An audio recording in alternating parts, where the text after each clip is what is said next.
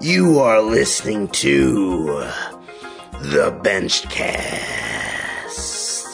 with your host, the man whose business is benching, Coach Ben. All right, welcome to Bench Talk Live. Great podcast for you today. Excited to be here.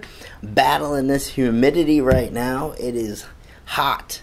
The temperature is up there, but more that damn humidity. And I'll tell you what, I never understood why women would complain about their hair frizzing until I grew this beard out. And let me tell you, when it's hot and humid like this thing's just gonna, you'll probably see by the end of this podcast, guys, this thing's probably gonna be boom out here. So we'll see how that goes. Anyways, excited to be here with y'all. Wish I could show you. Just did some reorganizing here in the gym. We added some new things. The deadlift jack we have in here. I just took that board away. Board's now center stage right in front. So you'll probably see when we're filming videos, you'll see the new board location. So move some things around in here. So hopefully y'all will like it.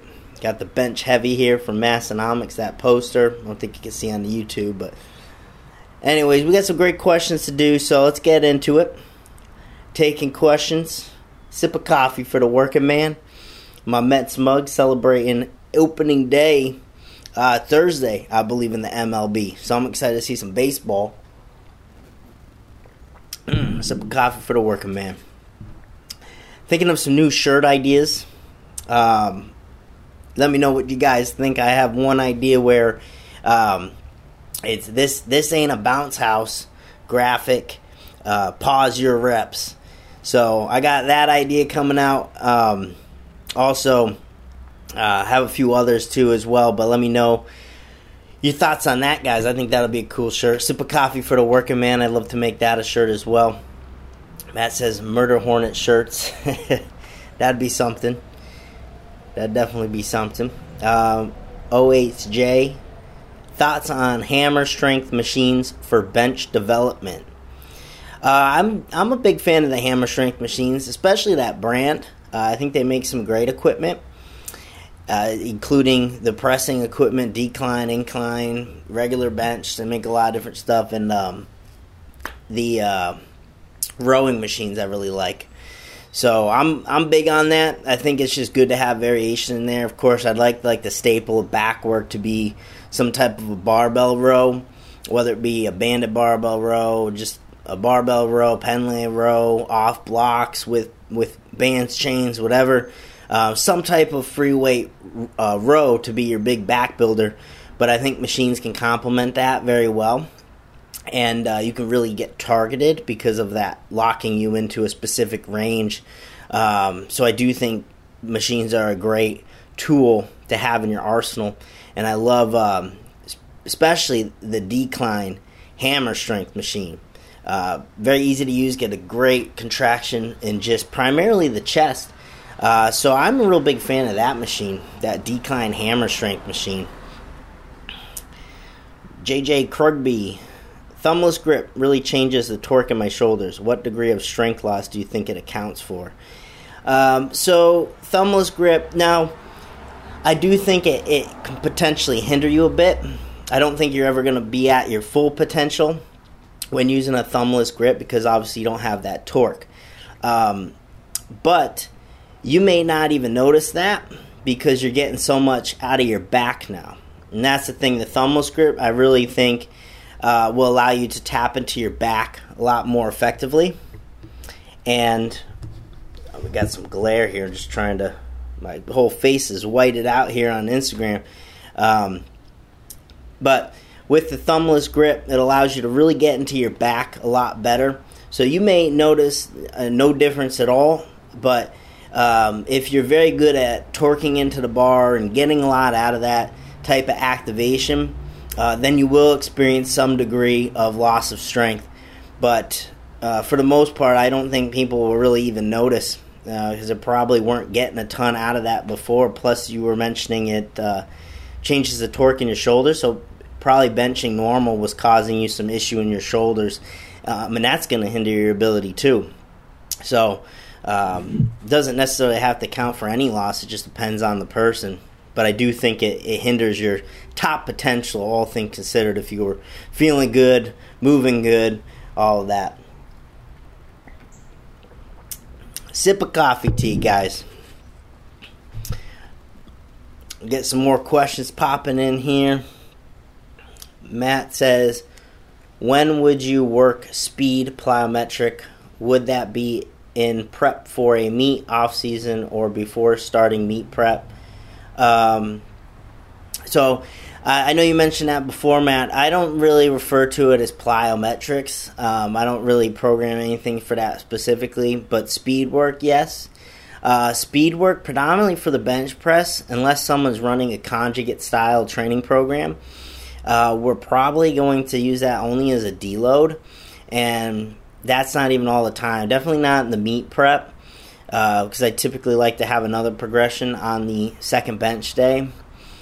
So probably only if you're looking at 12 to 16 week training cycle, we're probably going to have speed bench in there once or twice. But other than that, I'm not a huge fan of the speed work in the bench. If it makes sense, we'll go with it. Certainly have athletes who do bench 3 times a week, and one of those days is a speed-focused day, since we can work with very light weights. Not going to hinder our ability to recover much, so I'll use it in that scenario. But for the most part, I'd say the vast majority of our athletes don't do a ton of speed work for the bench. It's going to be more so on the squat or the deadlift, and that's probably going to be once a month. Alex Perez, what's up, my friend? Hey, Coach, can you touch more on bending the bar, spreading the bar? Yeah, absolutely. So, you know what I think would be best is if I actually grab a PVC to demo for you guys. So if you could just hold on one sec, I think that will really help get the point across. So I'll be right back.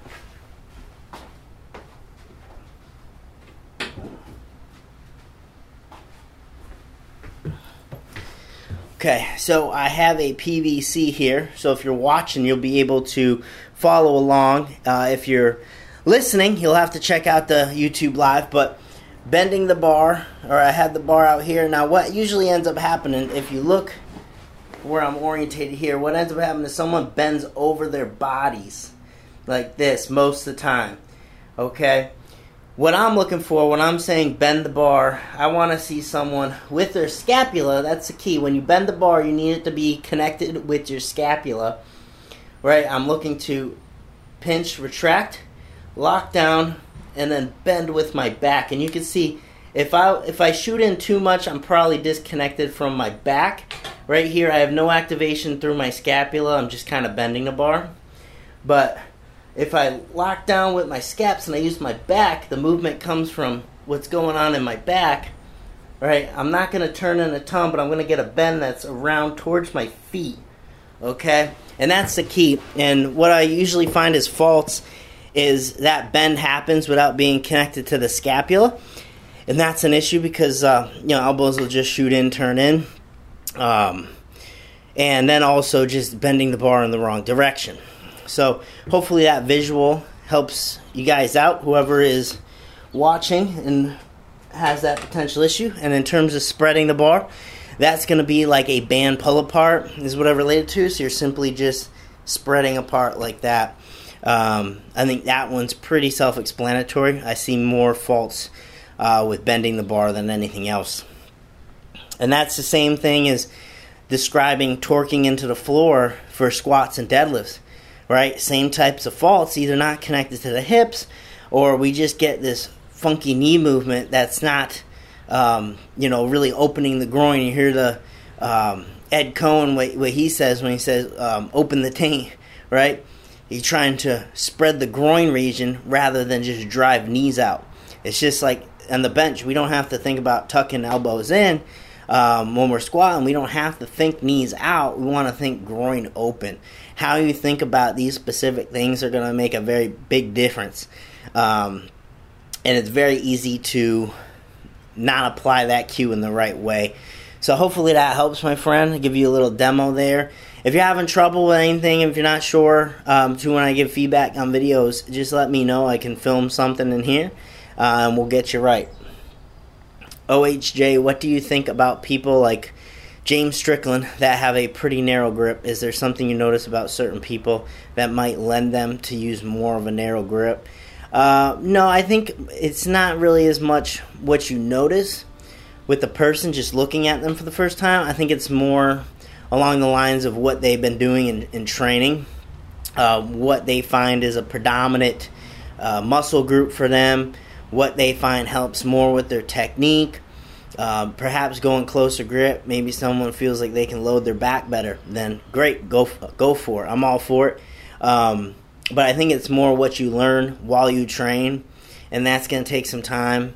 You'll learn your weaknesses, you'll learn where you have faults in technique, and then you'll kind of structure where you want to grip the bar around that, versus just, this person looks like this, we're going to wide grip them. It's not really that cut and dry. So, I think it's really just something you're going to learn as you go through your training. Sip of coffee to you. Logan Barbell. How often should I be going into a shirt or supportive gear, Bench Daddy Slingshot, in training? Should I keep a week in between before using gear again? So again, this could be a little bit dependent on the person, depending on how they're recovering. For example, I haven't really been pushing squats and deadlifts as much right now. I've been really focusing on what I'm doing with my bench.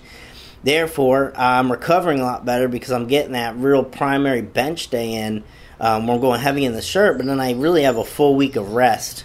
Another bench day in there, but it's not super taxing. So in terms of really heavy weights, just getting that stimulus once a week. So right now I'm in the shirt every week. I'm loving it. I'm feeling good. And that hasn't always been the case. Usually 1 week, and then that second one is kind of a trash session, like it's up and down, and then I'd really need a break. But I was also pushing heavy squats, heavy deads. So it really depends on the recovery, how the structure of the program is set up. If you can be in your shirt every week, now listen, when I was pushing towards 500 bench, 600 bench even, I felt like I could go in the shirt every single week. It wasn't a big deal. I was recovering. And then as things got on, maybe my work capacity just wasn't as great either. My recovery maybe wasn't as great, but I was finding I couldn't be in the shirt that much times. I was having bad sessions. I was feeling beat up. And, I had to go 2 weeks in a row, take a week off, and get back to it. And that worked for me for some time, and I still made progress that way. So I don't think you're missing out necessarily if you can't be in the shirt every week, but the more you can be in it, I think is a benefit to you, more so in technique than anything.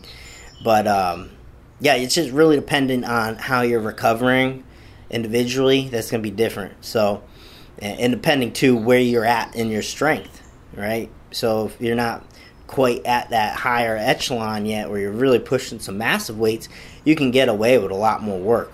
If you're really benching a lot of weight, it's going to be a struggle to keep it up every week.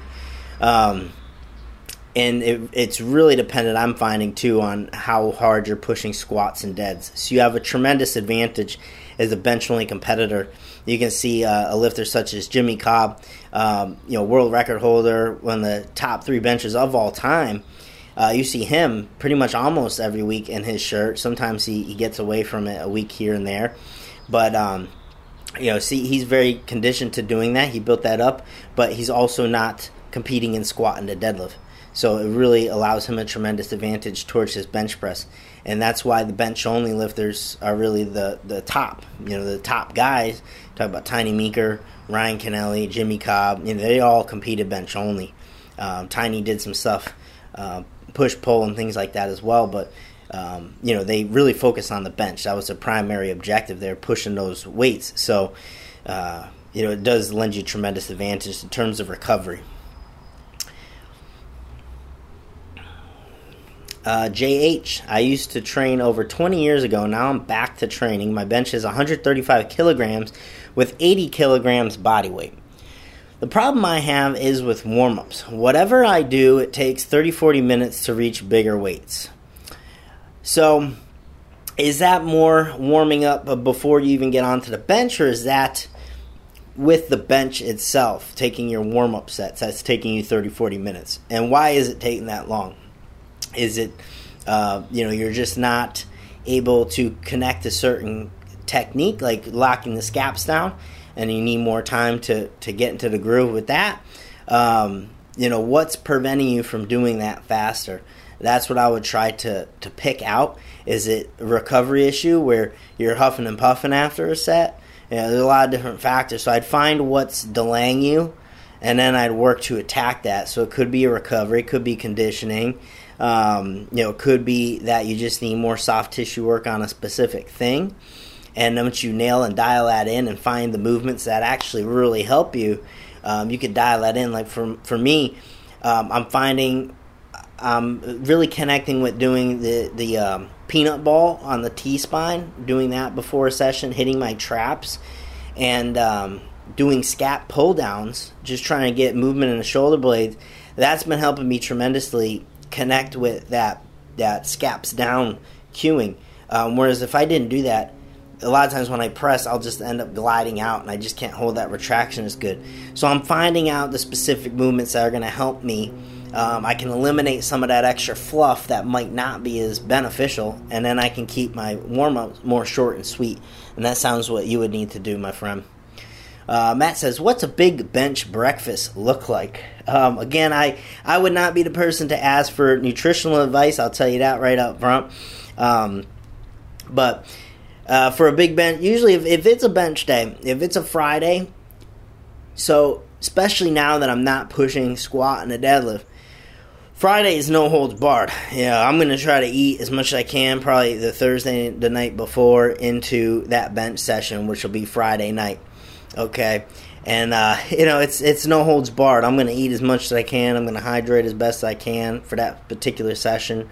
The rest of the week, I'll be a little bit more dialed in, I guess, with dieting or whatever my goal is at the time. So I will eliminate some carbs. I will time the carbs better, take the calories down. But you're talking breakfast on a bench day, it's really just whatever I can get my hands on, to be honest with you. And I'm a big fan of the McDonald's Big Breakfast with hotcakes. Got to get the hotcakes. And I love a good hotel breakfast. I was upstate this weekend, and they had a really nice layout for breakfast. You had the apple whatever sausages, super good. Chicken sausage. It was a chicken apple sausage. The Redskin potatoes. I don't know if we can say Redskins anymore because the Washington Redskins are out. So I had mahogany potatoes, and delicious. They're by far my favorite. And the eggs. I actually like the powdered eggs. I mean, these weren't powdered, but I love those little powdered eggs you get at breakfast. I like those better, to be honest with you. So, yeah, Logan Barba loves me some McDonald's hotcakes. Me too, my friend. You got to get the big breakfast with the hotcakes, not without. Because then it's a small breakfast. If you want a big breakfast, you need the hotcakes. All right, guys, we're going to answer some questions that came in from Instagram the other day. Again, on Mondays, please tune into our Instagram, @BigBenches, and in the stories that I post, you are able to drop your questions, and that's what I'm answering here. Okay. At Ponytail Powerlifter, do you coach athletes that compete in different feds? And yes, I absolutely do. We have athletes who competed, trying to remember them all, RPS, XPC, USPA, USAPL, WABDL, which is actually pretty big down south. And then, multiple international feds. There's a federation in Great Britain. The UK, I'm not sure exactly what it is. It's the IPF affiliate, I imagine. And Joan, our South African representative, she competes IPF. I think she's going to explore WRPF. But yeah, just different feds all over. I mean, there's so many of them. But I would say USPA and RPS are the big ones. Local lifters around here, RPS is prominent. So we do a lot of those meets locally, New York region. And then our lifters down south in Texas, California, USPA. I mean, they're pretty much everywhere, so it's hard to miss them. And Wobble is really big, actually, down south, I think, and out west. It's a push-pull only federation, so there is no squatting. So that's actually a pretty big one. But, yep, definitely do have athletes that compete all over, which is really exciting and interesting. And, I really enjoy that aspect because they are different. RPS, it's going to be much more friendly for, like, an equipped lifter. They have a monolift. The way the bench is, a good cushion to it. The equipment's just going to be different.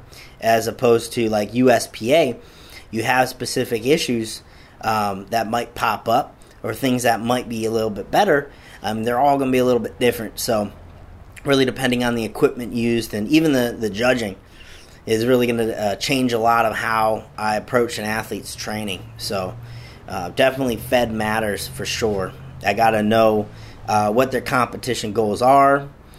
Some of our athletes are actually really stoked about getting some of these federation records and things too, which I think is great. I remember too, starting out as an RPS, I'd always be checking state records and things like that. I know it's maybe a smaller pool of athletes, but it makes it fun, and that's what it really is about, is just having fun in this sport. And I think it's super cool to want to go after some Fed records and things like that. So we take a look at that too for those of where we compete. At Hybrid Hillbilly, how much can being underhydrated affect your bench? And it can highly, highly affect your bench. And I've felt that firsthand for sure. I've also felt that even more so squatting. That is something I pay a lot of attention to, is if I'm doing like a big squat or deadlift. I don't know how much that plays into maybe getting the spinal fluid going. I know upon waking up, that's usually at a minimum, and then as you go through the day, you get more of that spinal fluid in there, and usually I'm just feeling good. As opposed to my back being sore getting up. So I'm not sure how much the hydration plays into that. I imagine a huge deal. As you hydrate in your body, it's all going somewhere. So it's all going to contribute. So I think that's why I would feel it more so on the squat and deadlift, because of the axial loading. And I just did not feel great in the morning if I wasn't really, really hydrated and fed. So sure, it plays a role, but I definitely have to be very conscientious of that. I'd say more so for the squat and the deadlift than the bench if I had to choose. But, underhydrated, like I said, is probably the most profound acute negative effect that you can have towards your bench out of anything. If you're underhydrated coming into a training session or a meet, you're going to be in trouble. Matt says your discs are taller in the AM due to them being more hydrated. They squish out as you load against gravity. And he says, however, the more hydration in the spine does affect the disc mobility. So that makes sense. And I know Donnie Thompson would always say he would actually lose an inch off his height. He would actually take that measurement. And, he's got 1,200 something pounds on his back squatting it. He'd actually shrink an inch in a training session, which is pretty wild. That's why he started coming up with some of that spinal decompression he does with the bands. But, that makes total sense. But definitely I always felt like that would really affect my squat, my deadlift, so I'd have to be super conscientious of that. We have, I'm not sure who this is from. I actually forgot to write this down. I apologize. Just asking single or multi ply. And it doesn't really matter, really, whatever you want to compete in, really. If I'm trying to lift the most weight possible, I'm probably going to go multiply, because if you can work through that material, a little more tightness to it, obviously. If you can work through that material, I think there's a better payoff, but you need to be able to work with it. But they are separate categories, and they have separate records associated with them, so it really just depends on where you want to compete. I said I'm going to go do some single ply benching after this. I have some goals in mind for that at a lighter weight class. So I'm going to venture over to that. But, if I was trying to lift the most weight possible, I would definitely do multi ply. But I think that answers that. Pretty self-explanatory.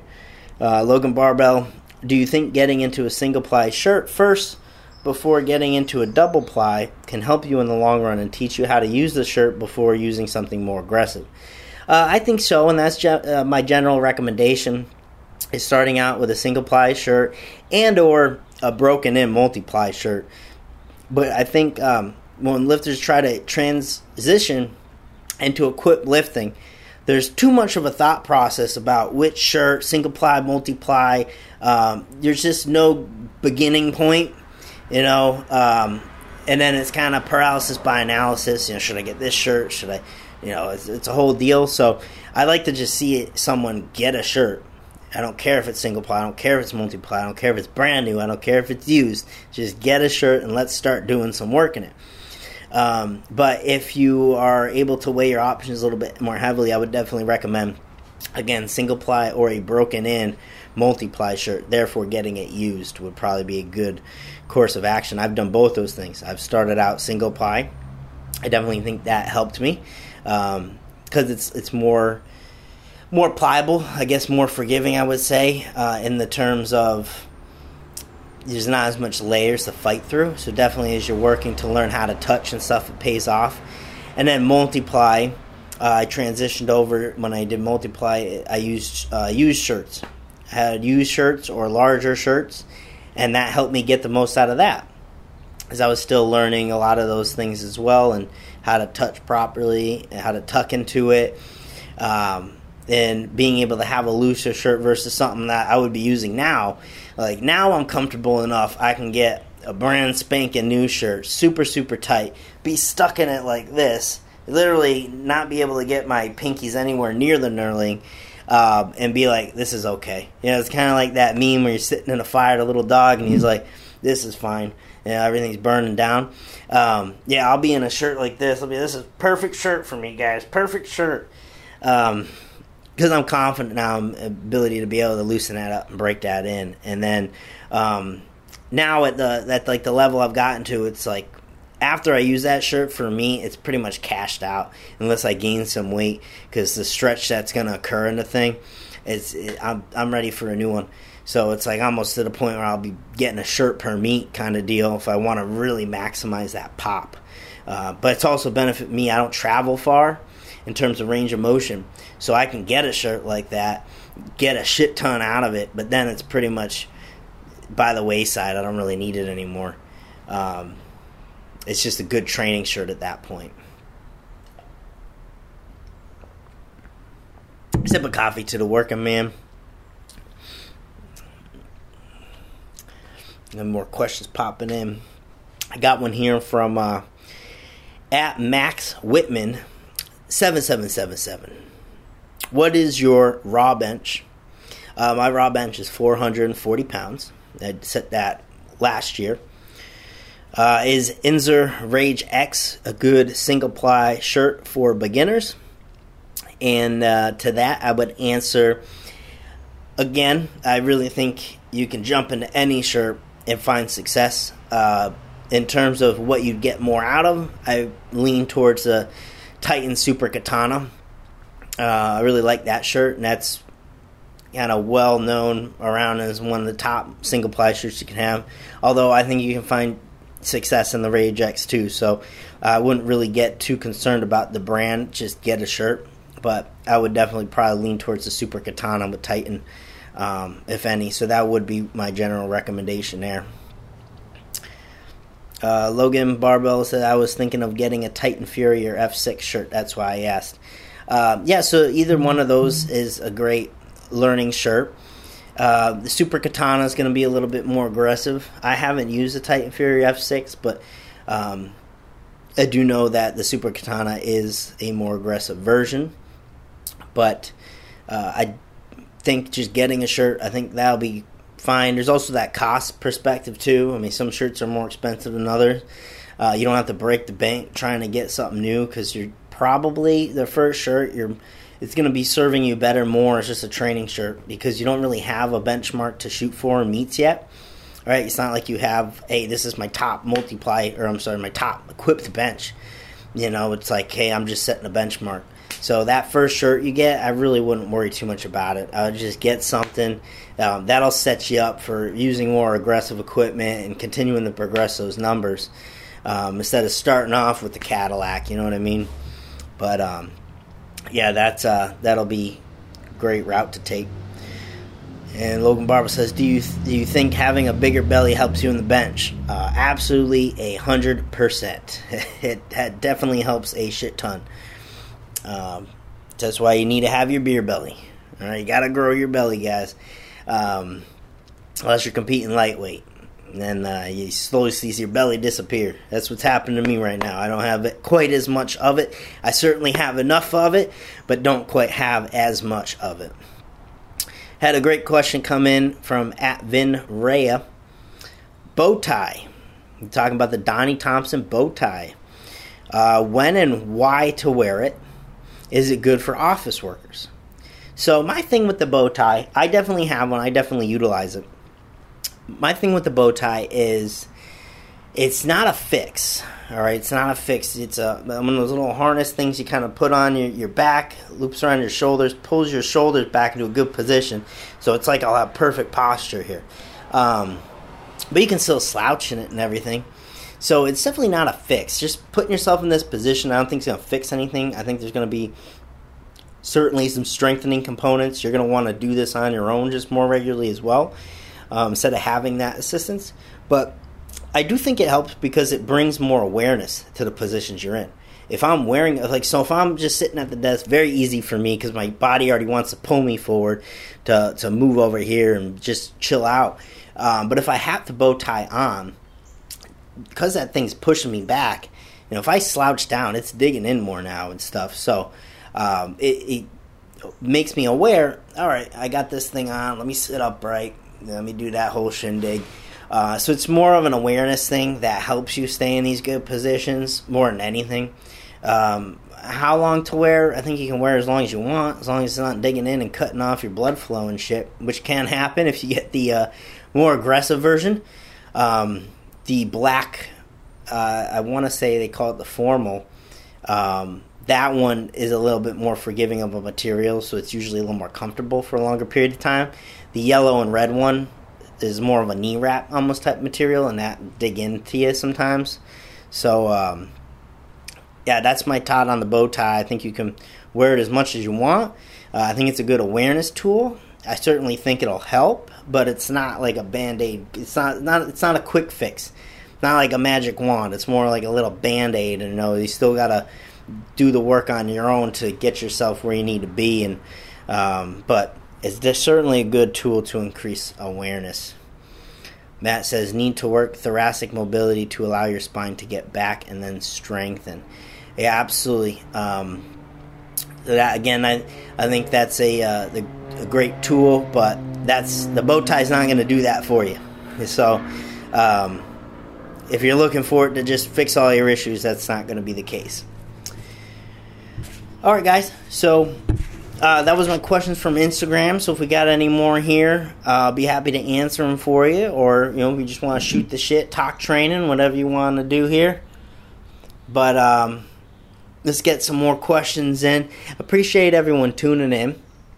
And we're doing the 10K a day step challenge right now with our team. I missed the other day. I'm real pissed about that, but just had a lot I was focused on, and also trying to cook a brisket on the Pit Boss smoker. That damn thing took a long time. So we were doing the 10K a day challenge. We'll get our little Fitbits and shit and trying to hit those 10K, and that's about good 2 walks a day for me, 2 small walks or 1 big walk. But definitely helps a ton for work capacity conditioning and just having better recovery, just being not a couch potato fat slob, you know what I mean? So just trying to keep moving, is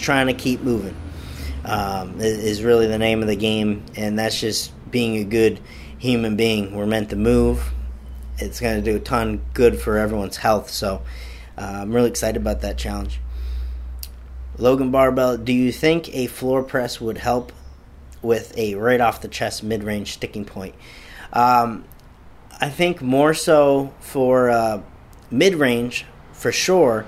I don't think right off the chest, especially with a floor press, just because the dynamics of it change a little bit. You're not set up on a bench pad going through that same technique. So the floor press, certainly more for the mid-range than anything. I wouldn't really use it or think of it as a off-the-chest strength builder.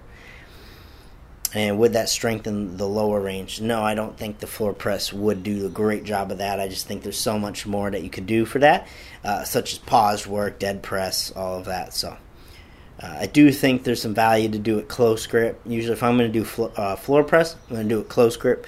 Allow you to work through more range and even target the triceps a little bit more heavily.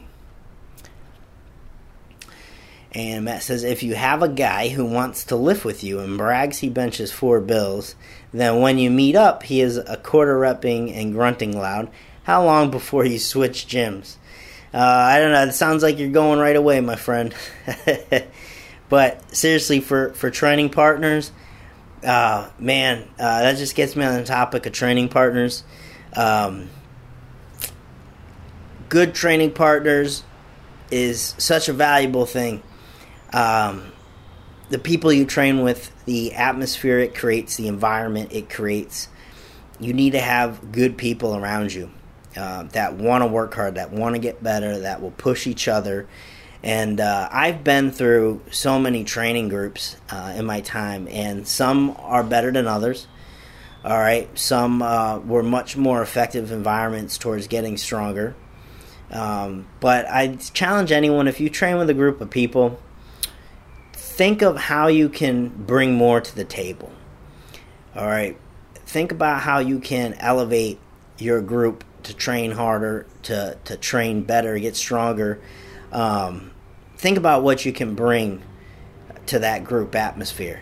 All right. I think that can be one of the most valuable things you do. You don't always just want to take from that environment. When you're feeling sluggish that day, you're feeding off everyone else's energy. Go into a session trying to think about what you can bring to the session, what you can bring to the group and everyone else training. And when you do that, I think you're going to receive even more of a payoff. All right, so that would be my parting words to you guys today. If you train with a group of lifters, even if you casually are just around another group of lifters, I challenge y'all to think of a way next time you encounter them, how you can contribute more to your group, how you can contribute more, whether that's just the atmosphere of cheering someone on, spotting a little extra, just making sure people are safe, pushing people, challenging people. I think that's huge, getting a battle going, getting a good challenge going, pushing each other to the next level. You guys will get so much stronger so much quickly. So I think that's a great thing to part on, everyone. I want to answer Rocco Walsh here, getting ready for first equipped meet in November. Any advice for first-time training cycle for equipped powerlifting? It's single ply and doing push-pull.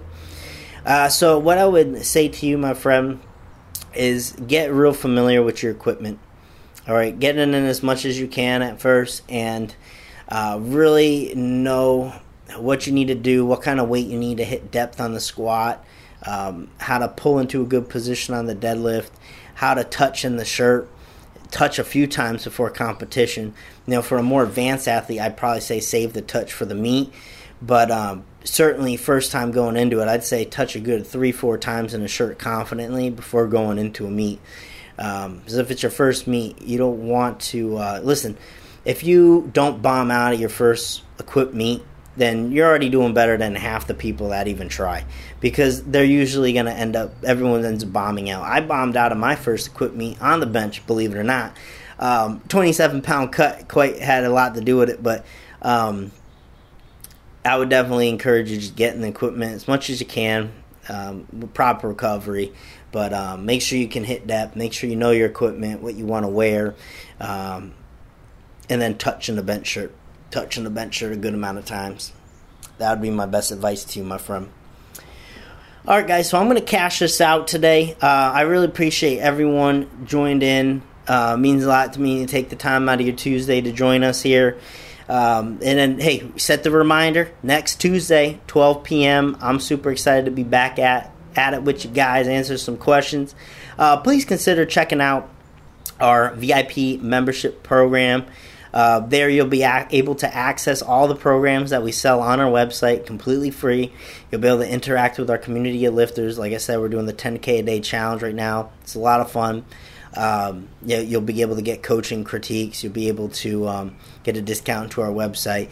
Just a lot of fun benefits today. You'll get exclusive content. So if you enjoy our YouTube videos on the bench, you'll receive some stuff. We talk about different accessory movements, deadlift technique, squat technique, programming, things like that. So definitely consider going to bigbenches.com, checking out our VIP membership. And if you have any questions on that, feel free to email me. All right, guys, I appreciate everyone tuning in. I'm going to leave you with a sip of coffee for the working man.